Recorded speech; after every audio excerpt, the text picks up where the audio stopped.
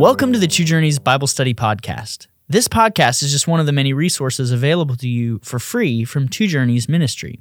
If you're interested in learning more, just head over to twojourneys.org. Now on to today's episode. This is episode 5 in our Acts Bible Study podcast. This episode is entitled Preaching Christ Crucified and Risen According to Scripture, where we'll discuss Acts chapter 2, verses 22 through 36. I'm Wes Treadway, and I'm here with Pastor Andy Davis. Andy, what are we going to see in these verses we're looking at today? Well, we have the privilege today of walking through one of the greatest sermons that's ever been preached in church history, the Great Pentecost Sermon by the Apostle Peter. And we're going to see him giving us a clear example of how to weave in Old Testament prophecies with very convicting words. He's able to cut people to the heart concerning their sins, but he's also able to marshal evidence of Jesus' life, his miraculous life, and his death and his resurrection. And so he gives us an incredible example that we can use, not just in preaching, because most of us aren't preachers, but in proclaiming the gospel to lost people. So it's going to be an exciting study today. Well, let me go ahead and read beginning in verse 22. Men of Israel, hear these words. Jesus of Nazareth, a man attested to you by God with mighty works and wonders and signs that God did through him in your midst, as you yourselves know. This Jesus, delivered up according to the definite plan and foreknowledge of God, you crucified and killed by the hands of lawless men. God raised him up, loosing the pangs of death, because it was not possible for him to be held by it. For David says concerning him, I saw the Lord always before me, for he is at my right hand, that I may not be shaken. Therefore my heart was glad and my tongue rejoiced. My flesh also will dwell in hope. For you will not abandon my soul to Hades, or let your Holy One see corruption. You have made known to me the paths of life. You will make me full of gladness with your presence. Brothers, I may say to you with confidence about the patriarch David that he both died and was buried, and his tomb is with us to this day. Being therefore a prophet, and knowing that God had sworn with an oath to him that he would set one of his descendants on his throne, he foresaw and spoke about the resurrection of the Christ, that he was not abandoned to Hades, nor did his flesh see corruption. This Jesus God raised up, and of that we all are witnesses. Being therefore exalted at the right hand of God, and having received from the Father the promise of the Holy Spirit, he has poured out this that you yourselves are seeing and hearing. For David did not ascend into the heavens, but he himself says, The Lord said to my Lord, Sit at my right hand, until I make your enemies your footstool. Let all the house of Israel therefore know for certain that God has made him both Lord and Christ, this Jesus whom you crucified. Up to this point, Peter has not mentioned Jesus Christ at all. What's the connection between verse 21, where we concluded last week, and verse 22? Well, everyone who calls on the name of the Lord will be saved. So that's the Lord Jesus. So absolutely, there's a strong connection. The Lord is Jesus. And so he's very plain about this. This Jesus of Nazareth, and off we go. And it's interesting, he uses that term, Jesus of Nazareth. So the one who was raised in the despised town of Nazareth, in the despised region of Galilee. This Jesus of Nazareth is the very one who is proclaimed, he says, both Lord and Christ at the end. Yeah. So it's interesting, liberal theology, makes a distinction between the historical Jesus and the Jesus of myth, let's say, or the Jesus of religion. Jesus Christ is an assumption made by believers that he's the anointed one, etc. Jesus of Nazareth is the historical figure. Peter uses the same, both terms to talk about the same man. Jesus of Nazareth is the Christ. He is Jesus Christ. So that's the connection. Everyone who calls on the name of the Lord Jesus will be saved. And so he goes off and gives the basis by which we can call on the name of the Lord. Along with this reference to Jesus as Jesus of Nazareth, what other historical facts does Peter cite in the case that he's making in verses 22 through 24 here? All right, so first of all, he says he was a man, he's human, but he was accredited by God to you. So what's your translation say then, verse 22? Attested to you by God. So attested to, accredited to, God testified concerning him. This is very strongly asserted by Jesus in John chapter 5, where he talks about testimonies given. John the Baptist gave a testimony, but God did himself. And he did it at baptism when he said, "This is my son whom I love, with him I'm well pleased." He spoke, God spoke from heaven, but also he testified to Jesus, or Jesus was accredited by God by his signs and wonders. Again, Jesus mentions this in John chapter 5. "The very works the Father has given me to do, which I am doing, testify concerning me." And so it worked this way. John chapter 9, the man born blind. Jesus spits, makes mud, puts him on the man's eyes. The man goes away to the pool named Siloam. He washes off, and his eyes are open, and he can see. Mm-hmm. Then the guy gets hauled up in front of the Jewish police, effectively, the religious police, the Pharisees, and they're grilling him about his healing, and they're saying, we don't know. We know that God spoke through Moses. We don't know where this man came from. And the blind man, the man who had been blind, said, "Now that is remarkable. You don't know where he came from, and yet he opened my eyes? How can that be? It's so obvious he came from God. If he were not from God, he could do nothing." That's one healing. Jesus did thousands of healings. So he was a man accredited by God by signs, wonders, miracles, which God did among you through him, as you yourselves know. So it was a river of miracles. Keep in mind that huge populations, the whole city of Jerusalem went out to Jesus, and he healed them all. So every disease and sickness, one preacher says that Jesus effectively banished illness and disease and demon possession from Palestine for a 3-year period. That may be an overstatement, but it's not far from that. Huge numbers of people were healed by Jesus. And so he's saying, look, in verse 22, you yourselves know you were among those perhaps who were healed. Parenthetically, just because you are physically healed by Jesus doesn't mean that you are converted. Didn't mean that you necessarily believe that Jesus was the Son of God. So this is an audience ripe and ready to be ignited by the Holy Spirit into faith in Christ. So the evidence for Jesus's status as truly the Son of God were his miracles. Parenthetically, I want to say this. When we share the gospel, we need to have memorized some miracle stories. Probably one of my favorite ones is the one of the 4 friends that bring a paralyzed man to Jesus, and they dig through a roof and they lower the man down right in front of Jesus. And Jesus says to this man, when he saw their faith, "Take heart, son, your sins are forgiven." Then people said he's blaspheming. Jesus said, "Which is easier, to say your sins are forgiven, or to say to the paralyzed man, rise and walk? But so that you may know that the Son of Man has authority on earth to forgive sins," he said to the paralyzed man, "Get up, take your mat, and go home." And he did. Wow. So I love that miracle story because it links Jesus' wonder-working power to the ability to forgive sins. So he was a man accredited by God by signs, wonders, miracles, which God did among you, as you yourselves know. So the function of these miracles then was to testify that Jesus was who he claimed to be. Yeah, they are a valid basis of faith. Jesus said, "Believe on the evidence of the miracles." He said that in John 14. Go ahead. Who did the miracles, according to Peter's phraseology, though, in 22? This is a bit interesting. Yeah, God did them. God did them through Jesus, and he's going to say when he preaches to Cornelius later in Acts chapter 10, I think he says, let me look up and, all right. He says, how God, 10:38, Acts 10:38, how God anointed Jesus of Nazareth with the Holy Spirit and power, and how he went around doing good and healing all who are under the power of the devil, because God was with him. So Jesus did all of his miracles by the power of the Holy Spirit. So it was a triune work, Father, Son, and Spirit working together to do the miracles. You mentioned this a moment ago. Peter appeals directly to their personal experience of Jesus' miracles in this same verse.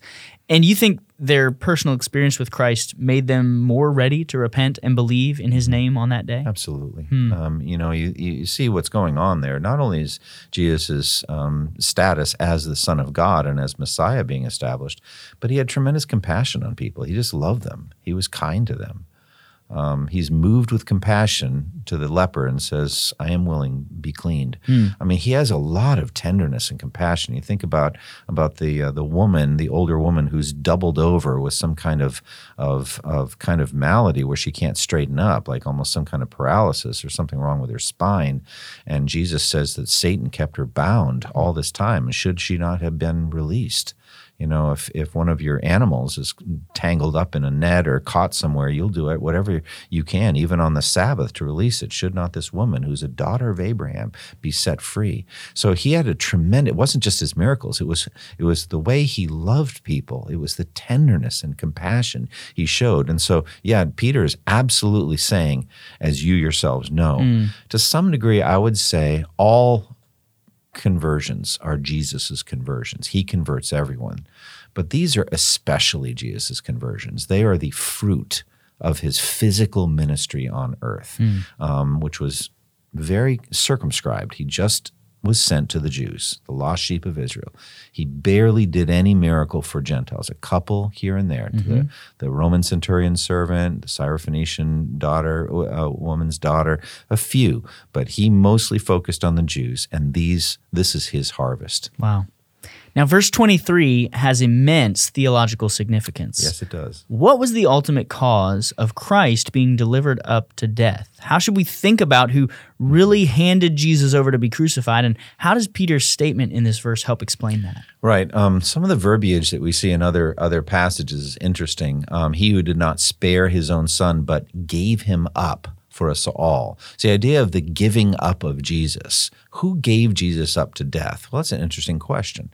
The Father did, right here in this text. He was handed over to you by God's set purpose and foreknowledge. So God gave him up. In Romans 8, he says God gave him up for us all. But we also know that Judas Iscariot gave him up to his enemies. He betrayed him to his enemies.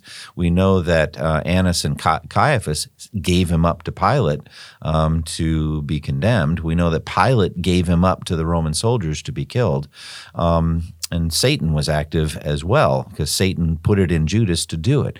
So all of those actors are at work, and God's purpose is different than Judas's purpose, is different than Annas and Caiaphas's purpose, is different than Pilate's purpose.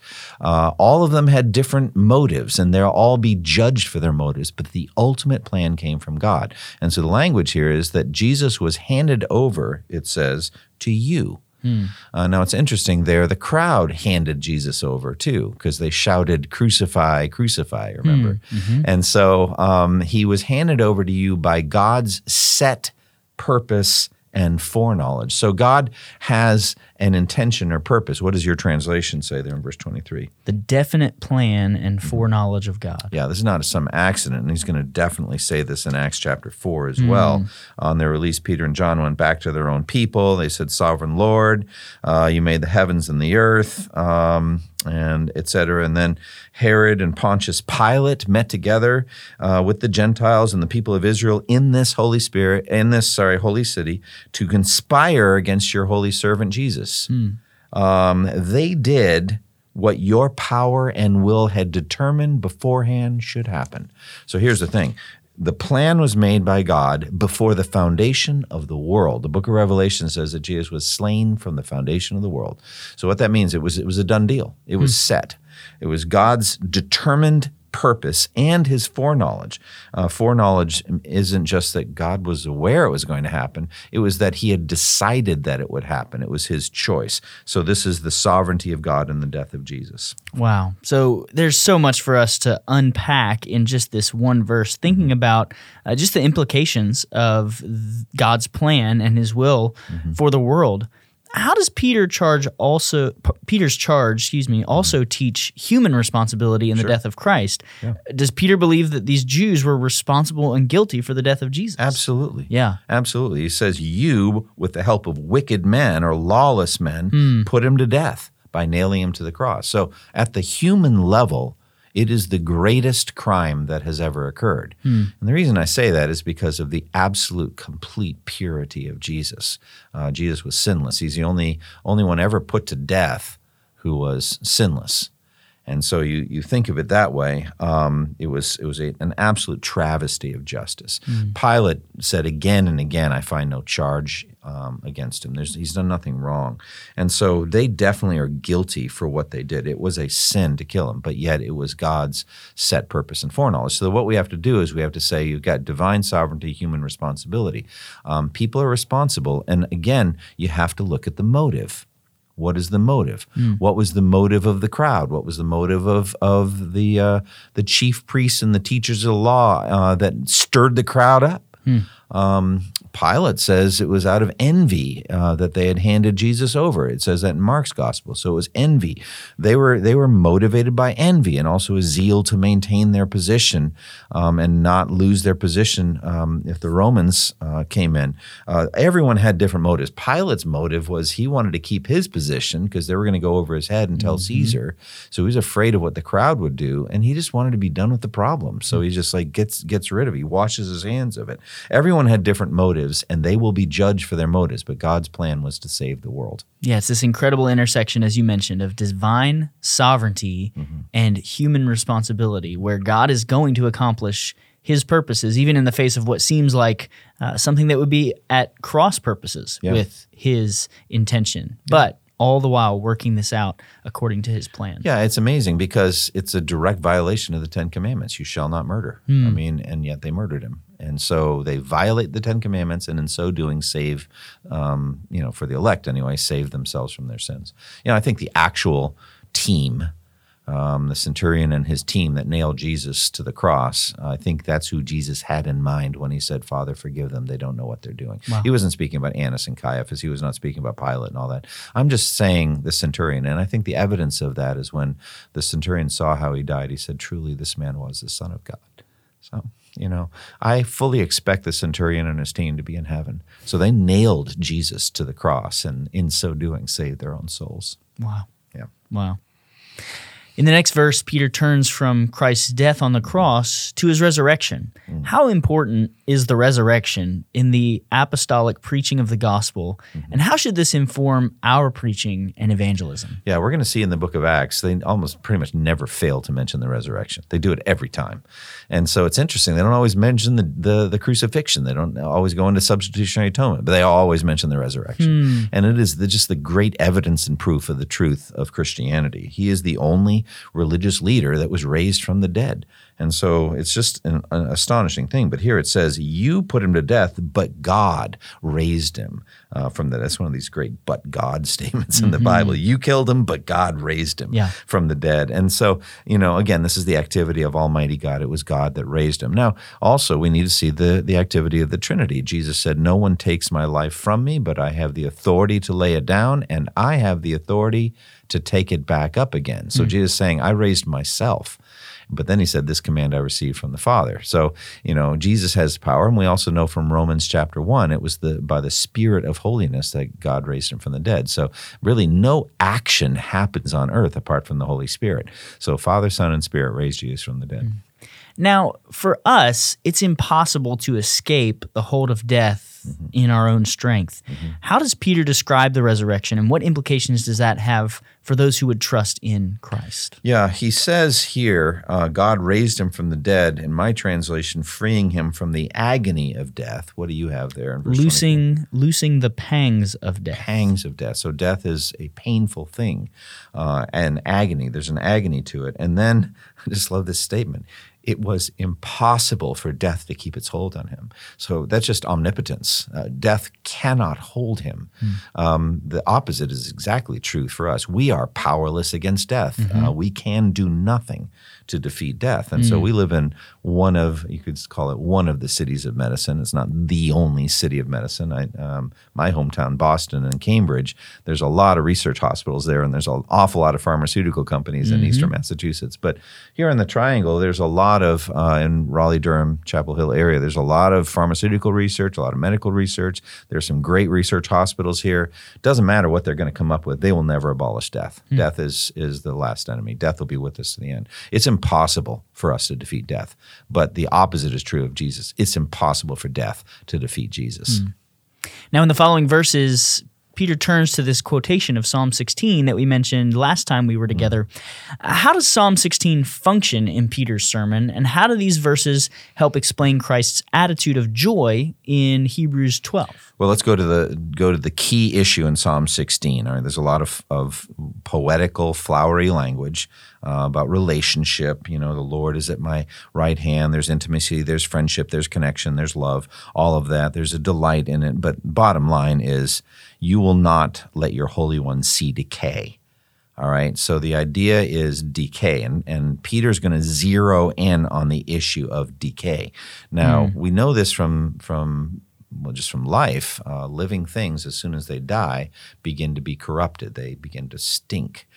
Meat, for example, begins to stink. Maybe you've had that experience of, let's say, a chicken wrapper, like, you know, that little spongy stuff underneath the chicken, like some chicken breast, and it's like a hot August a heat wave, and you forget and put it in your kitchen trash can, and you know, you're gone for a day or so and come back, and oh my goodness, you know, there's just this aroma. Yes. Right? We know from John chapter 11, Martha is very concerned about moving the stone back because Jesus has been there 4 days. It's exactly the wrong time to be moving the stone.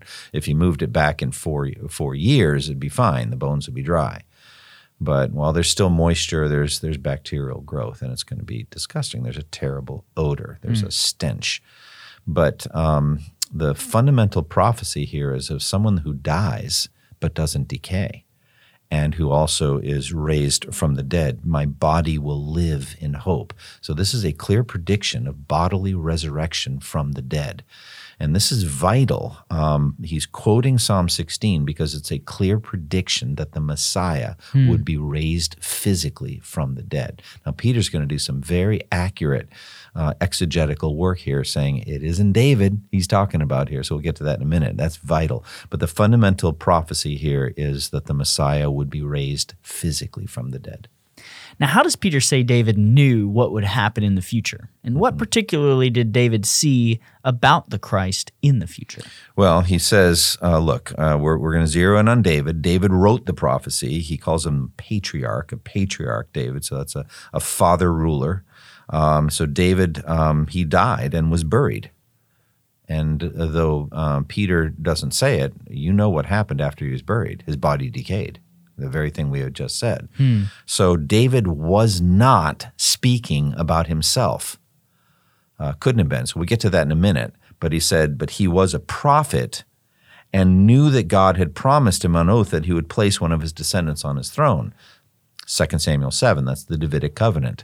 When your days are over and you sleep with your fathers, I will place one of your own sons on your throne, and he will reign on your throne. And it's an immediate fulfillment and then an eternal fulfillment. So he will have one of his physical sons who will immediately succeed him, Solomon.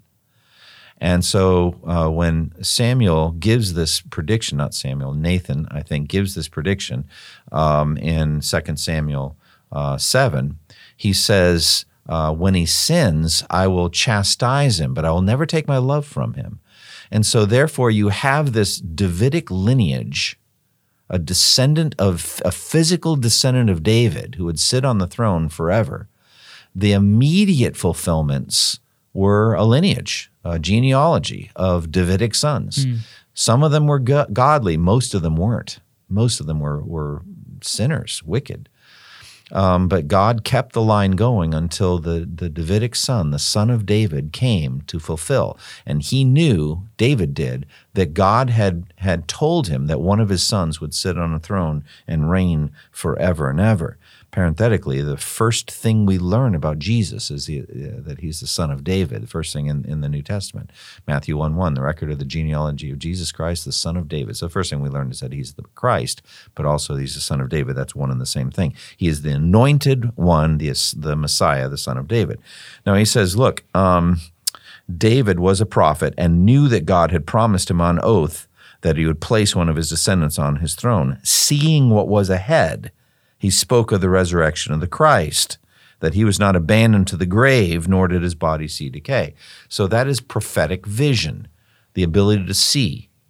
Now you look at Isaiah, and it says the vision that Isaiah the prophet saw concerning Jerusalem, Judea, Samaria, all these different realms that Isaiah predicted. It's a vision that he saw. So David was a prophet, and he had a prophetic vision. By the power of the Holy Spirit, he saw what was to come, and God moved him to write Psalm 16.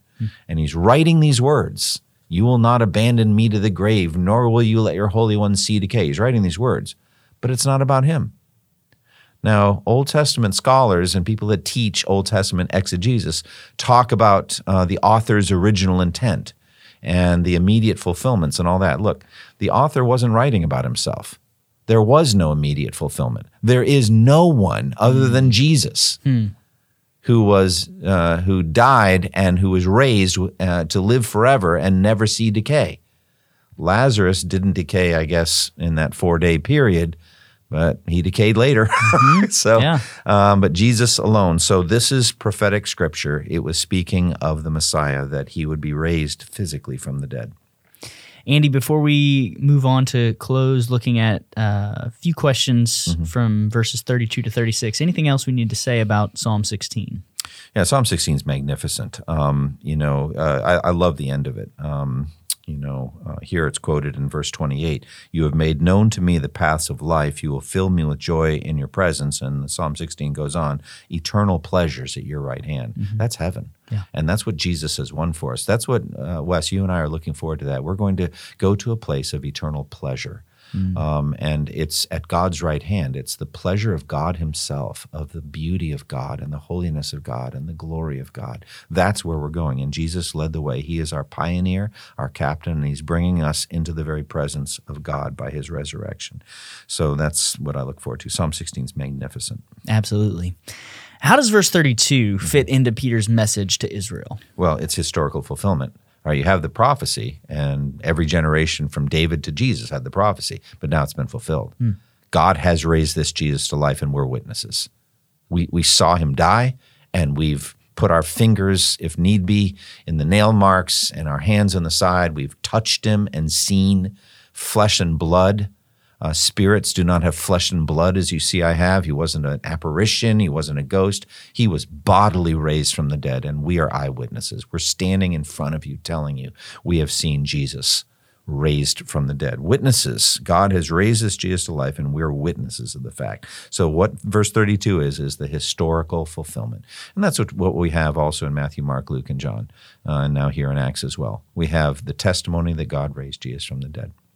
What's the theological significance of Peter's claim that Jesus has been exalted to the right hand of God? And what's the warning implicit in Psalm 110:1 quoted in these verses? Yeah, so that's where he gets it. Psalm 110, the Lord said to my right, said to my Lord, "Sit at my right hand." So he is exalted to the right hand of God. This is mentioned like 5 or 6 times in the New Testament. This is a very significant theme.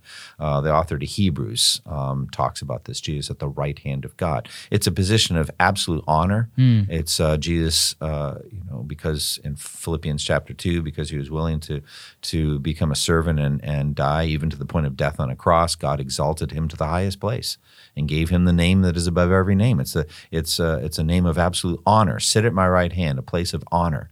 And so he, from the right hand of God, is able to get the gift of the Holy Spirit.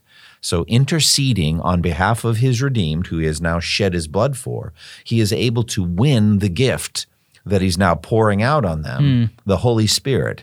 Exalted to the right hand of God, he has received from the Father the promised Holy Spirit and has poured out what you now see and hear. So the outpouring of the Spirit came because Jesus rose from the dead and is our mediator, interceding on our behalf at the right hand of God. Now, concerning the right hand of God and the rest of Psalm 110, there's an implicit threat, similar to Psalm 2. The implicit threat is, if you oppose this Son of God, if you oppose this Son of David, you're going to get destroyed. Sit at my right hand until I make your enemies a footstool for your feet. Now, here's the thing, and this can easily move me to emotion if I'm not careful, and then I'll choke up and it'll be hard for me to talk. It is impossible for us properly to measure the zeal God the Father has to exalt Jesus to the ends of the earth. He, the beloved Son, obeyed the Father even to the point of pouring out his death under the wrath of God on the cross. His work's finished. Finished. Sit at my right hand. Now watch what I'll do. I'm going to make your enemies worship you, I'll convert them. I'll take out the heart of stone, and they were former enemies. They'll become your children. Or I'm going to crush them. There's no other option. He's either going to convert you or crush you. And you're talking about Almighty God. We're talking about the omnipotent God of the universe. Imagine having a God like that as your enemy. And imagine thinking you can bypass Jesus. I could think about pious Jews who deny that Jesus is the Messiah. You cannot delight in the God of Abraham, Isaac, and Jacob and not delight in his Son. God will crush you. The fact of the matter is you have to honor the Son. You have to kiss the Son, like Psalm 2 says. You better watch out or his wrath can flare in a moment. That's Psalm 2. There's an implicit warning there. If you don't love the Son and delight in him and submit to his kingly rule, he'll crush you. God will. And so that you can't. It's brighter than and hotter than the sun, the zeal that the Father has when he says, "Sit at my right hand, and I'm going to make your enemies a footstool for your feet." So it's a warning, and it's powerful from Almighty God. What's the significance of Peter concluding his sermon calling Jesus both Lord and Christ? And what final thoughts do you have for us on these verses? Well, he doesn't expand on it here, but Jesus did. Both Lord and Christ. The Jews were expecting a Christ. They weren't expecting him to be the Lord. So the incarnation, the fact that Almighty God became man and the Son of David and the Son of God at the same time, they didn't see that coming. Now, they could have in the Son of Man vision, but they weren't ready for it. And so Jesus said, what do you think about the Christ? Whose son is he? Son of David, they said. Well, how is it then that David, speaking by the Spirit, calls him Lord? For he says, Psalm 110, quoted right here, the Lord said to my Lord, sit at my right hand until I make your enemies a footstool for your feet. If then David calls him Lord, how can he be his son? No one could say a word in reply. And from that day on, no one dared to ask him any more questions. They'd never seen it. It's right there. Wow. The Lord said to my Lord, I want you to know, therefore, verse 36, let all Israel be assured of this. God, Almighty God, has made this Jesus, whom you crucified, both Lord and Christ. He is Lord and he is Christ. Andy, any final thoughts for us? Well, I'll go back to verse 21. Everyone who calls on the name of the Lord will be saved. There's nothing more important than that. And so I believe that that's something that we do once for all time. The moment we call on him in truth and in faith, we are saved from our sins. We're saved from the wrath of God that we deserve. But we also continue to call, and we receive a continual salvation in sanctification. So we keep calling on the name of the Lord, we keep crying out to Jesus, and we are continually saved from indwelling sin and from all that sin can do. So I would urge all of our hearers, if you've never trusted in Jesus as your Lord and Savior, call in the name of the Lord Jesus. God sent him to die for us, but also raised him from the dead. Clear evidence in Psalm 16, he predicted that it would happen, and then the fulfillment of the Gospels, Matthew, Mark, Luke, John, now here in Acts as well, clear testimony that eyewitnesses saw Jesus raised from the dead. Call on him. Now, if you've been a Christian for 20, 30, 40 years, keep calling on the name of the Lord. Let him keep working his salvation out in your soul by sanctification. Well, this has been episode 5 in our Acts Bible Study podcast, and we want to invite you to join us next time for episode 6 entitled The First Fruits and the Early Church, where we'll discuss Acts chapter 2, verses 37 through 47. Thank you for listening to the Two Journeys podcast, and may the grace of our Lord Jesus Christ be with you all. Thank you for listening to this resource from twojourneys.org. Feel free to use and share this content to spread the knowledge of God and build his kingdom. Only we ask that you do so for non-commercial purposes and in accordance with the copyright policy found at twojourneys.org. Two Journeys exists to help Christians make progress in the two journeys of the Christian life, the internal journey of sanctification and the external journey of gospel advancement. We do this by exporting biblical teaching for the good of Christ's church and for the glory of God.